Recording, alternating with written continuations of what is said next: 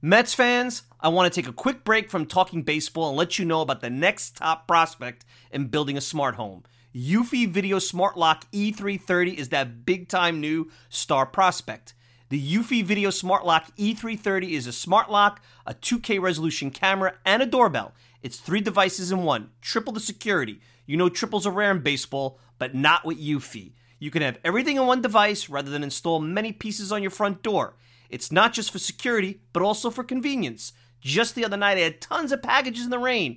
Rather than fumble for my keys, I easily entered my home. This is big since I have 4 dogs who are impatiently waiting for me at the door. No more concerns about losing keys, and you could assign passwords to your family members.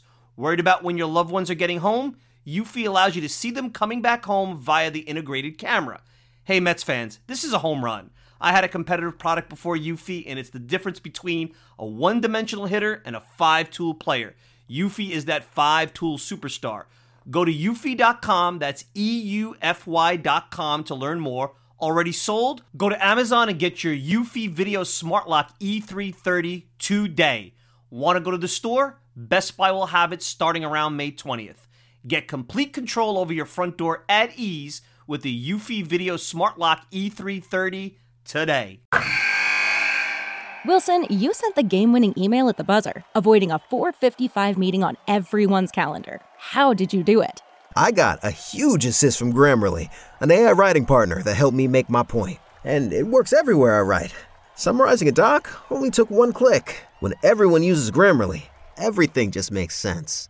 Go to Grammarly.com/podcast to download it for free. That's Grammarly.com/podcast. Easier said, done. What Steve Cohen wants to create is the East Coast Dodgers. There already is an East Coast Dodgers. They're called the New York Yankees. So it'll be awfully interesting to follow baseball in this town when you have that level of ambition coming from the Bronx and Queens going forward. And look, it's again, you mentioned the Dodgers. It's about targeted spending. Back to the point that everyone, Steve and Jim, have both made on this broadcast. The Dodgers, it took them years to finally find their Mookie Betts and give him that huge contract. That's not to expect that Steve Cohen and Sandy Alderson are going to necessarily go out and do something like that next week. But it means that they're going to strike when they want to, and in the meantime, they're going to build up this whole infrastructure of an organization that mirrors those other teams like the Dodgers that you mentioned. 3-2. High drive down the line towards the pole. It's gone. 2-run shot, Will Smith. On a 2-1. Bellinger pulls it down the line at third ball, but ricochets in front of Conforto. Seager in to score easily. Conforto overruns the ball. Bellinger's into second with a go-ahead double. Swing and a miss. Strike 3. McNeil is out. Ball game over. And the Dodgers sweep the Mets in New York. No, I'm not concerned. It's you guys seen the guys' attitude and how neutral they stay. Are they going to say that they weren't good tonight? Yes, they're going to say that. Runners in scoring position, we weren't good. And they're going to say that all the time. We need to be better in those situations. We need to finish what we start. And that's what we got to do. So, but there's no concern as far as like the energy level. I know they're going to show up every day with a high energy to face any team that stands in the way. So what we need to do is to keep working hard, in the areas that we need to be better at. And that's where our focus should be, not a concern. It's just our focus and our trust. We got to exhaust it in that area. And I think right now, still, it's the hitting.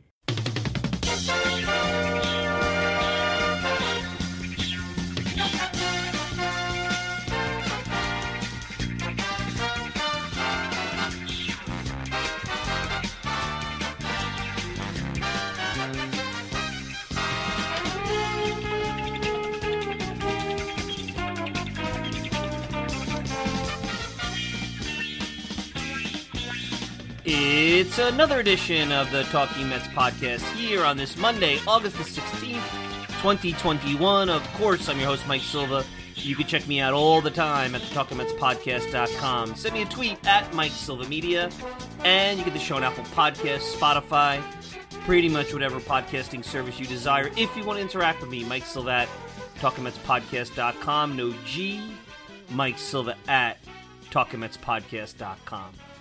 Well, welcome to another edition of the show, and similar to last week, you could not have had 2 Sundays where this show falls on maybe the 2 worst days of the year, and I'm going to do a similar type of, really State of the Union type of show, because as I was seeing the game and the time change and all that stuff, I was like, to get on a guest before the show, then do a little post-show intro, get in a little bit of that flow where maybe you do a feature or something. I know that for the majority of the listeners, they're not going to be into it. You're into what's going on right in front of you and this team and this bad stretch, which is now going on more than 2 weeks. And I'll tell you what, there are times in a baseball season where you start to let go. You realize that the aspirations and all the thoughts of competing and winning on a higher level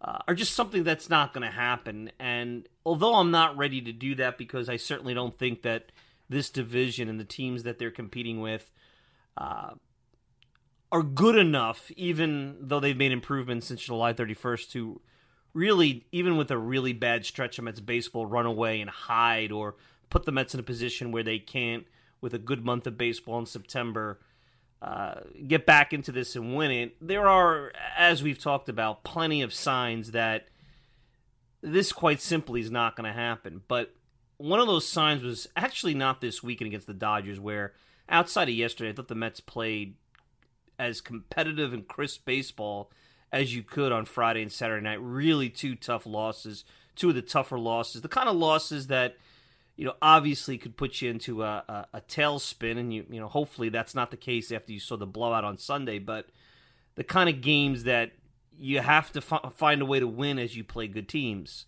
and championship teams, which the Dodgers are. But on Thursday, the second game of the doubleheader, and that's really where this weekend went bad, was that doubleheader, and I'll explain why.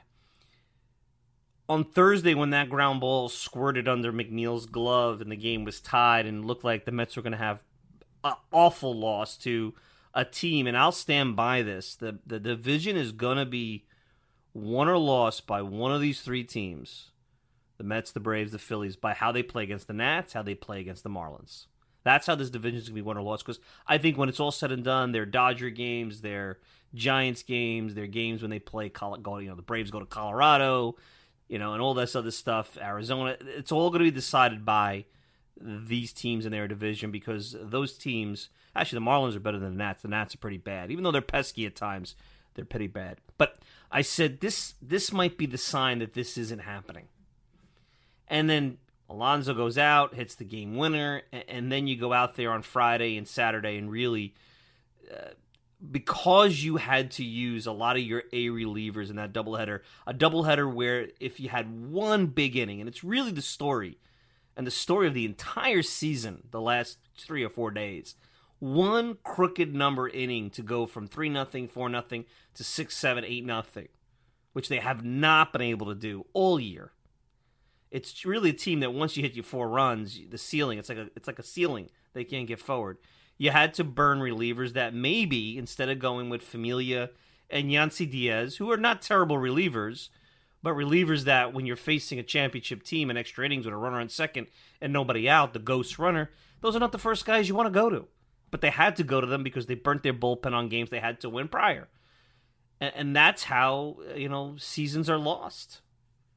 And that's been the frustrating thing, that all season, and you heard it in Rojas in the postgame, the offense. You're going to see a team on the West Coast that their offense, their guys like Buster Posey and Brandon Belt and Brandon Crawford and Evan Longoria, guys that are veterans that, quite honestly, some of them haven't had good years in 5 years.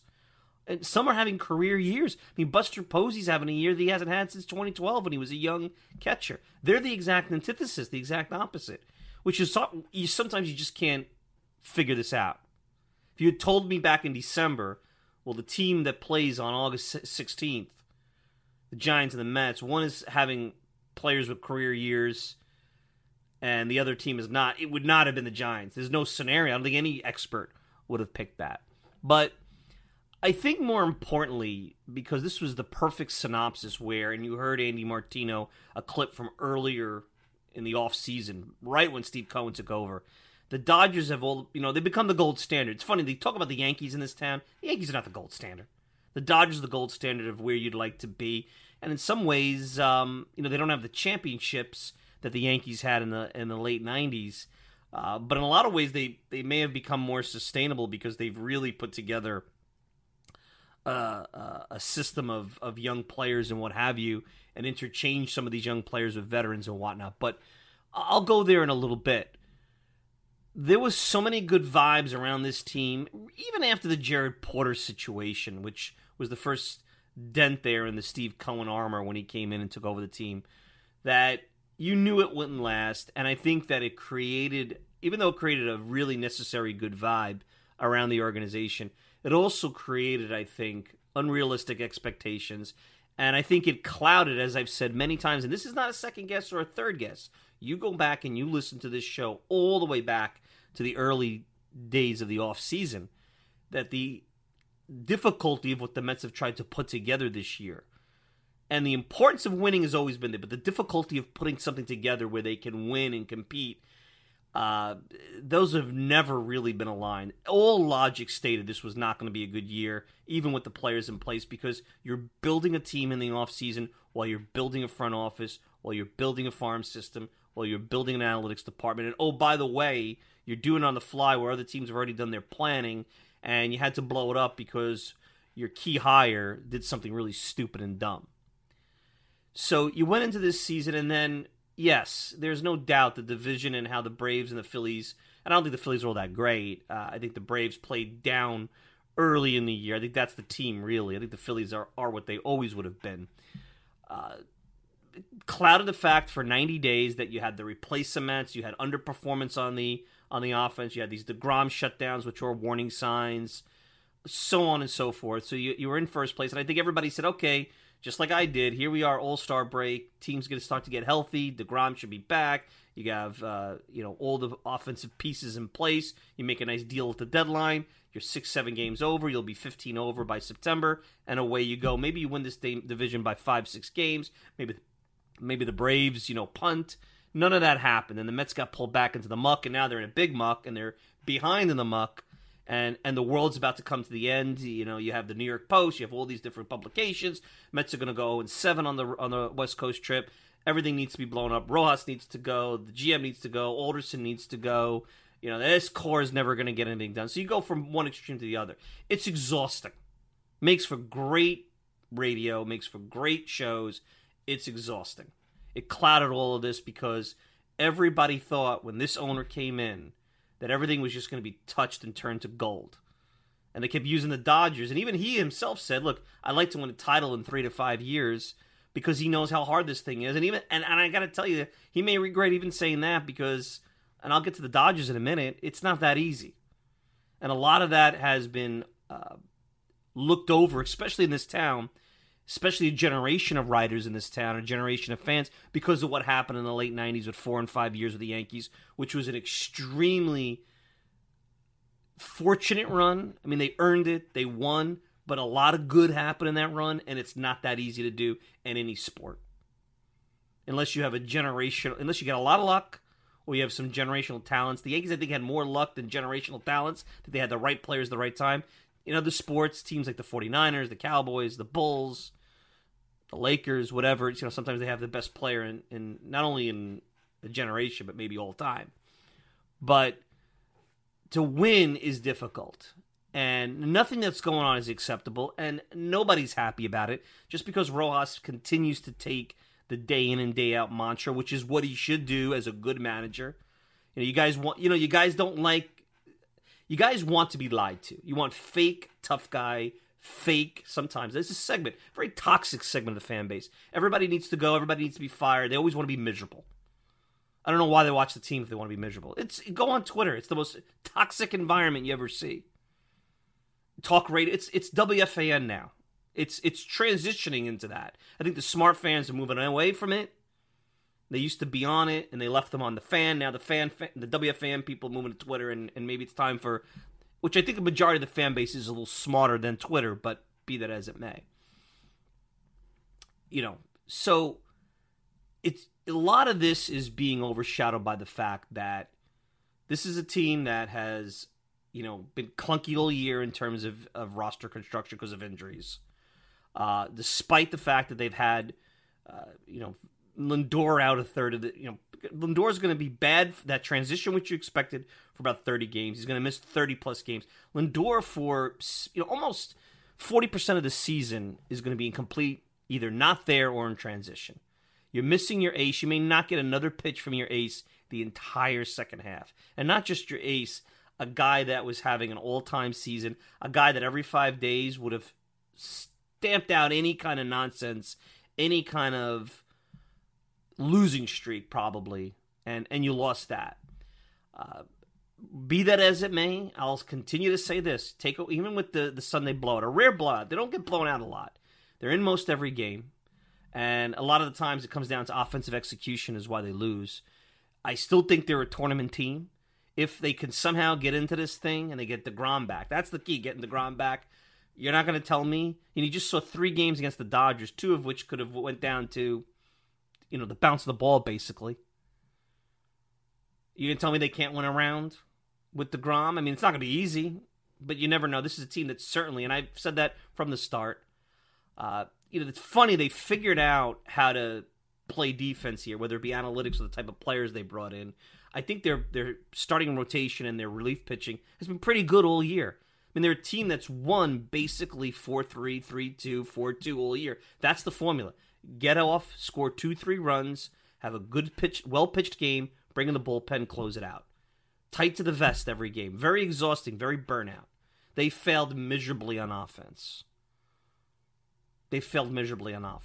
So, all things considered, they have gone, here's the key, with Jake Reed coming in, and even A-Rod brought it up on the broadcast last night. And it's funny, everybody hated A-Rod on the broadcast. I actually didn't. I thought he was fine. I didn't have any problems with the ESPN broadcast. With Jake Reed coming in, they have now gone 60 deep in roster. What team in this game goes 60 deep on roster and is actually talking about, even if you want to believe it's just mathematically, if you don't believe that they should even be talking about winning a division on August 16th. 60 deep. There is not a world where you could plan for 60 deep. Even with a good farm system, you don't have 2+ rosters worth of players available to you, even in the best farm systems, because guys aren't ready. Nor do you want to put them on the 40-man and bring them up and get arbitration clocks ticking and all the other things that go with that. So when you put all that together, the fact that they are where they are, which is still not where you want to be, it's pretty incredible. You have to reframe this and look at this big picture. I'm sorry. This is not rationalization. This is not being overly optimistic. This is reality. You have to understand how I believe the organization has to look at this. Are they going to lie to themselves when the season is over? No, I don't think so. I mean, you're already hearing this week, Cohen's going to go after a big-name president of baseball operations, which was the plan all the time. If I told you from the start Sandy Alderson wasn't the right guy for the baseball side, if you want to get a guy in that can help organize and calm the storms and work on this transition, he's the guy. He was never. You guys all loved him. I was criticized for a variety of reasons for not liking the hire. I understand why Cohen went with him. He needed to get approved, and he needed an adult in the room that could navigate a time when I don't care how rich you are, how successful you are in business, he didn't know how to navigate the baseball world. So basically now, the vibes that were built back on November 1st are essentially gone. The easy pass mindset that everybody had. Everything's going to be perfect. It's a yellow brick road to a championship. I think also the Yankees' struggles earlier in the season are part of it, because I think they've got the Mets fans excited that this could be their town, and they got to put those Yankee struggles aside. The media gaslighting doesn't help. It's always going to be there. Fire Rojas, the deadline. The deadline thing is the most funny. Well, the Mets didn't do anything at the deadline. Oh, but they gave up a top prospect for Baez. But if they didn't trade for Baez, the Mets did nothing at the deadline. Or if they went out and gave up an A prospect like Alvarez, who's hitting home run after home run after home run in Brooklyn, and got Kenta Maeda or Jose Barrios, and they didn't make the playoffs, then they'd be criticized for that. So if that's how you're going to cover this team, you're always going to be right. It's easy. It's hard to do what I'm doing now, which is put out there a very balanced, a very top line, a very thorough view of the team, and admit there are things that I thought this team was built on offense and starting pitching, and the bullpen was what I was concerned about. That has not been the case. And 90 days in first place proved that. That's also kind of where I think all the good vibe went. Now the expectations change. And let's face it, there's the Red Sox syndrome, which I've talked about from the start. This is a fan base that is starving to get out of that negative tunnel, which they themselves perpetuate because they get gaslit and easily baited, and they like feeling sorry for themselves. And this is no different than when I keep telling you I went to a nice tour of Fenway Park in Boston in 2000, 4 years before the curse was broken, and that whole town, when it came to baseball, was sitting and dwelling on 86. Ironic, right? Ironic. The team that beat them, now that 86 yoke was on them. And it's just a whole negative vibe, and it took a historic run, an historic baseball, GM president that, now is going to go to the Hall of Fame for breaking not one but two curses. And nobody talks about, and let's forget about the difficulty, because nobody wants to hear about the difficulty. I've been talking about that, beating that drum for a while. But the fact remains, they may have found their manager. I know you don't like his balanced approach. You want fake outrage like Terry. You want the stupid clip with Syndergaard when he hit Utley. Look at Terry, how much passion he has. Couldn't manage a bullpen. Didn't like younger players. Handed the team over to veterans to manage it. Nothing. He was a caretaker. But you like that. But the guy that actually is managing the team, managing through it, treacherous situations, because you want him to go on Zoom and manage you on Twitter. His job is not to manage the media in the sense where do what they want. He's to manage them and give them the kind of access and kind of keep them at bay. He's not there to manage Twitter. He's not there to manage your emotions and manage the way you want to feel. That's not his job. His job is to manage the players and run a baseball team. Not worry about the fans and how they want to feel after a game and yell and scream like a moron. They have a passionate owner. I talked to somebody who was at the ball game for the doubleheader, and he's walking around in the pavilion with a Mets shirt on, talking to fans, goes on Twitter. I know I hear a lot of people around the league don't like the Twitter persona. What has he said on Twitter that's a big problem? You can't win. Oh, the owner never talks, and he hides. Wilpon. Oh, well, now he's talking too much on Twitter. I don't like that. So if you always are going to be upset about something, then, that's what you are. Then maybe this team and this game is not for you. They're going to have money. They're going to have flexibility unless something really falls apart. And think of where they were just a year ago. They were a 90-loss team with a lot of injuries. And that was a 90-loss team. I don't care about the 60-game regular season. That was a 90-loss team. You still had Wilpon ownership, which you didn't know what kind of financial flexibility you would have. And I'll tell you what, there was no chance. There was 3 top free agents last offseason. There was no chance with the old ownership you'd be in on any of them. None of them. And I guarantee you, with Cohen as the owner, you're going to... You got in a position now where with the big contract with Lindor, you've taken some flexibility and thrown it away. But you're going to be in on big free agents. They'll be at least talking about Chris Bryant. And they'll at least talk about a Max Scherzer. They may not get them for a variety of reasons. But they'll be talking about them. You have everything you want. You have everything you'd want in money. They're trying to find the best guys out there. Don't listen to the national media. People don't want to work for Cohen because of Twitter. Well, people don't want to work for Cohen because of his, background in finance. Let me tell you, the baseball people wouldn't know what a hedge fund is, some of them, if it hit him in the head. Let's be fair. Some of the media don't know what hedge fund is if it hit him in the head. They don't understand anything. Maybe they read a few pages in a book about him and heard some stories and watched Billions. That's about it. So forget about it. Money talks, opportunity talks. And you know what? Sometimes being put into this pressure cooker, not for everybody. let them BS you. Not for everybody. Some people didn't take the job because of exactly what's happening right now. This is hard. This is hard until the day you win it all and you get all the accolades, and then guess what? You're back on the horse the next day, and if, God forbid, you're bad the next year, in a lot of ways they throw out that title. Look how the Yankees have been treated. They were ready to tear that team apart. They had bestowed them championship after championship after championship with the Judge Yankees. Year after year, they had media championships. They were beaten like a stick on the 4th of July when the Mets won that game against Chapman. Now they're back to kind of like, all right, the little engine that could, but wait, they don't do what the media wants. They'll be back on that kick. They'll be back on that kick. Never completely goes away. As far as the whole thing, what you saw in front of you saw maybe what the Mets want to be. Sure. The Dodgers are what everybody wants to be. They have money. They've had a front office that has been really good at a couple of things. Drafting and finding guys, whether it be through free agency, scrappy pickup trades, whatever. Finding guys that you would not expect.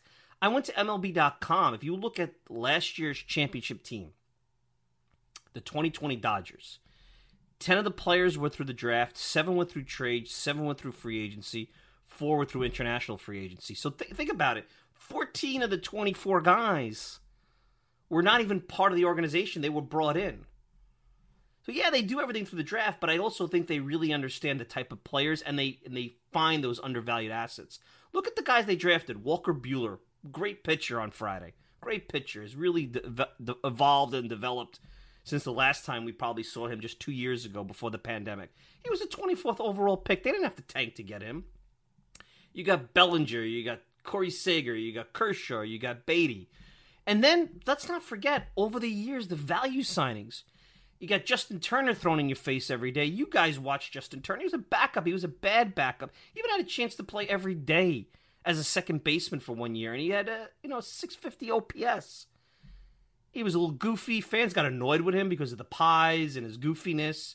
And he turned out to be a really good player. He would never have gotten the opportunity here. I know he was starting to work on his swing right before he left. With David Wright at that time at third base, he would never have gotten the opportunity that he got in L.A. That was the perfect situation for him.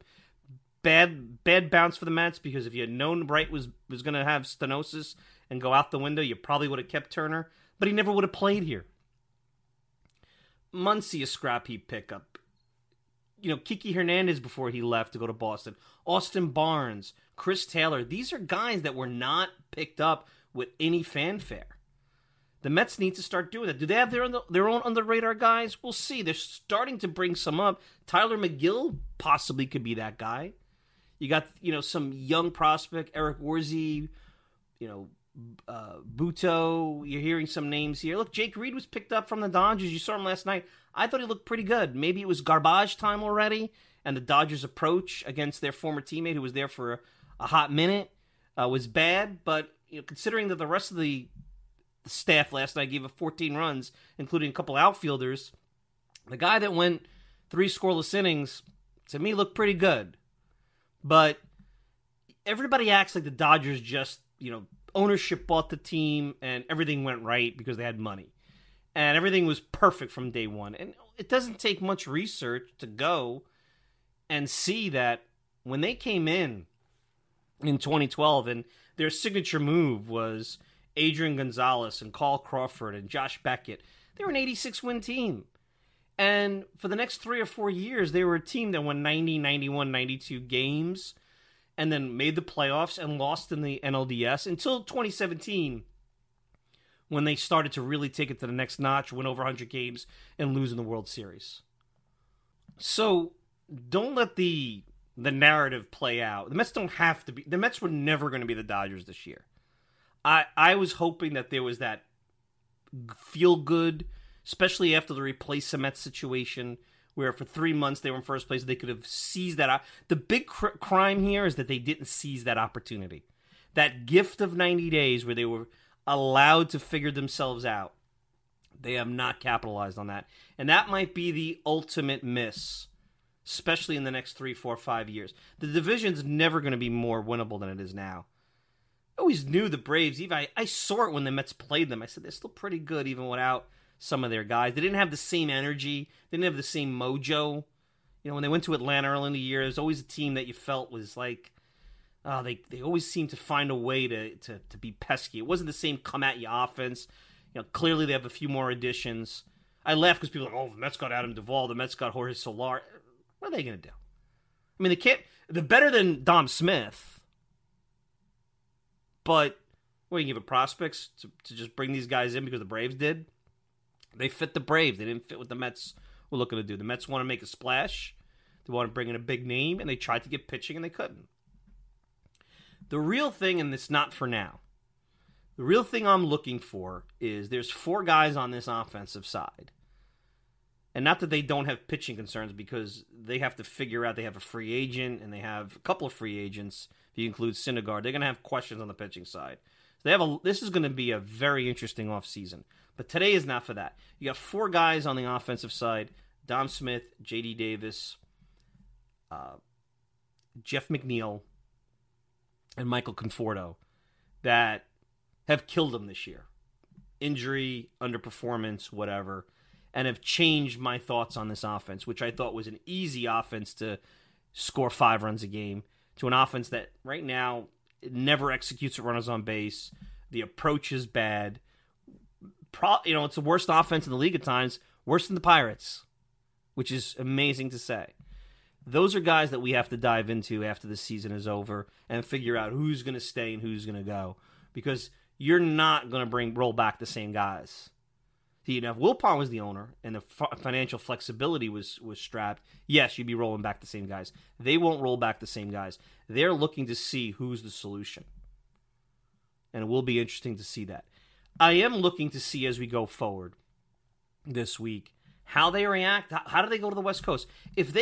I'll be the first. If this time next week they come back 1-6, 0-7, and they just get obliterated, I'll be the first to say, hey, first of all, it'll be over. Even though I don't think mathematically it'll be over, and I don't think standings-wise you'll feel like it's impossible to come back, even with something like that, it'll be over. It's going to be very hard to come back from the mat on that. But I'm looking to see how they go out west and play. Are they going to play like they did Friday and Saturday? And it's going to be draining, and it's going to take a ton out of this team. They've put themselves in this position where they have to go Game 7 in a lot of ways, almost Game 7 type energy every night.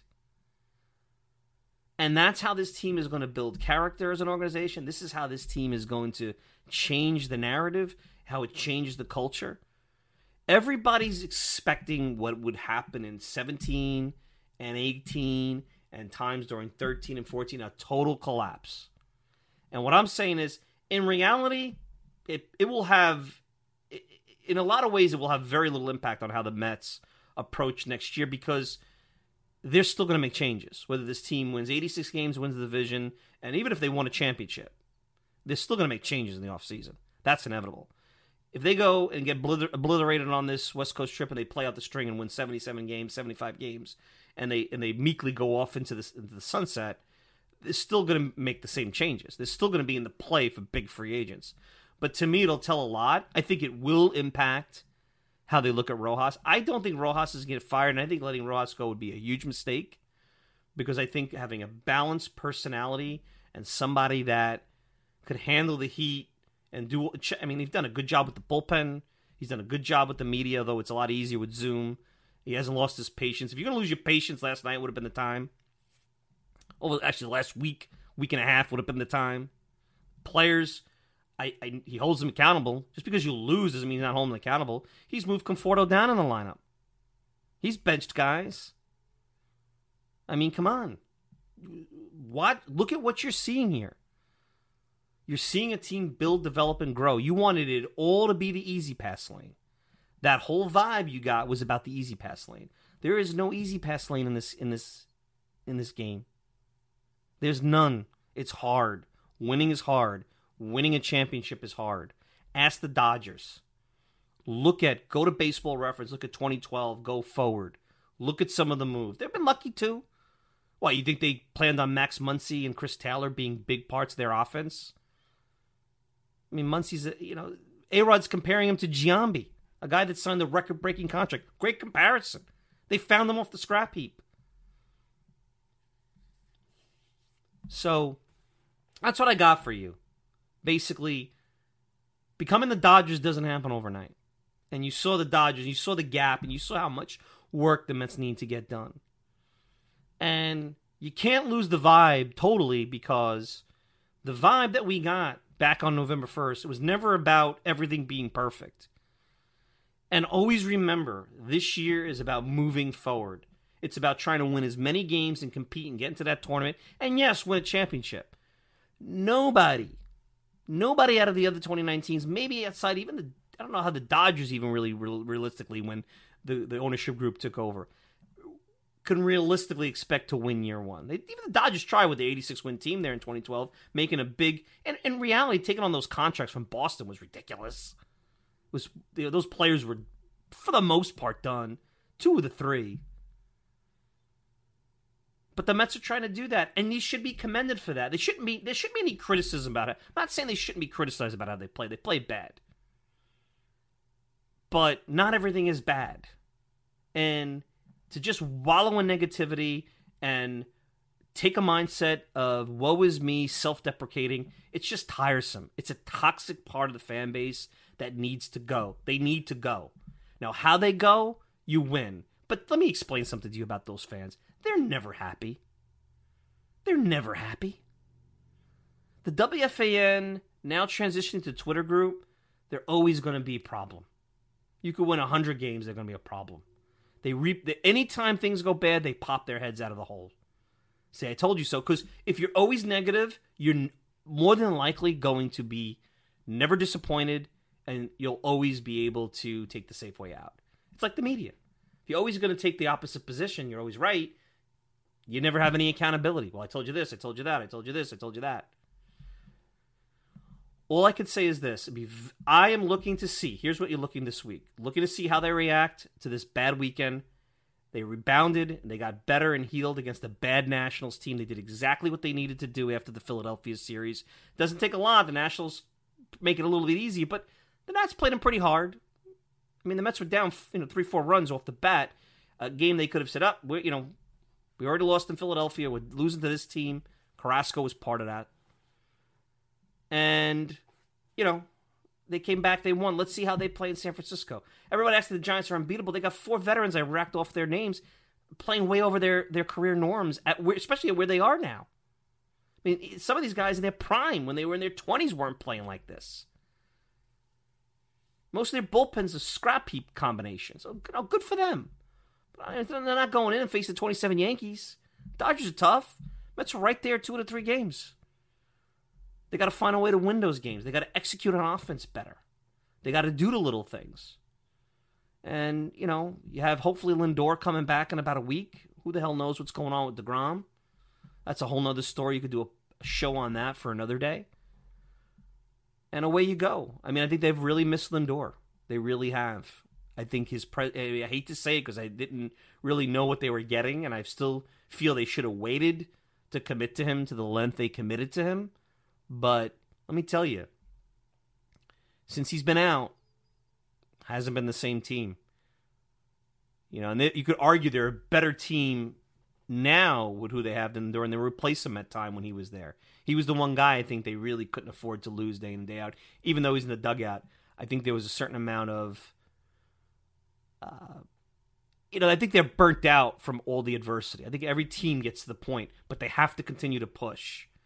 This pushing through and winning as many games as they can and putting the best performance possible will be important to lay the foundation going forward. And it will also tell me who really wants to be here and be part of this thing and work through this cesspit, the cesspool, whatever you want to call it, of a town, of a sports environment, to be here when the times are good. Because they could be good, not too far in the distant future. I still think that you're going to see some exciting baseball in September. I go back, look at the schedules. The Phillies, the Braves, the Mets. It's all going to come down to those teams against those games against those bad teams, because all of them are going to have similar ruts against these teams because it's clear the Dodgers are way better than them. You know, the Brewers are record-wise better than them, but I've seen the Brewers play. I think the Mets could hang with them when healthy. The Giants, first time I'm getting an eye on them the next week, we'll see. I have my suspicions that they may be playing a little over their head. Right now, the only team that I thought this year the Mets have played that is significantly better than them are the Dodgers. That's it. Out of the whole league. I think the Mets could play with everybody else. Giants TBD, I'll let you know. But I have a suspicion I'll walk away not thinking that the Giants are unbeatable. That's just my suspicion. All right. I want to thank everybody for tuning in here on another State of the Union Talking Mets podcast. You can check me out all the time at the TalkingMetsPodcast.com. Send me a tweet at Mike Silva Media. And you get the show on Apple Podcasts, Spotify, pretty much whatever podcasting service you desire. If you want to interact with me, Mike Silva at TalkingMetsPodcast.com. No G. Mike Silva at TalkingMetsPodcast.com. I'm your host, Mike Silva. Enjoy the rest of your week. We'll be back with another podcast very soon. Till then, take care, everybody.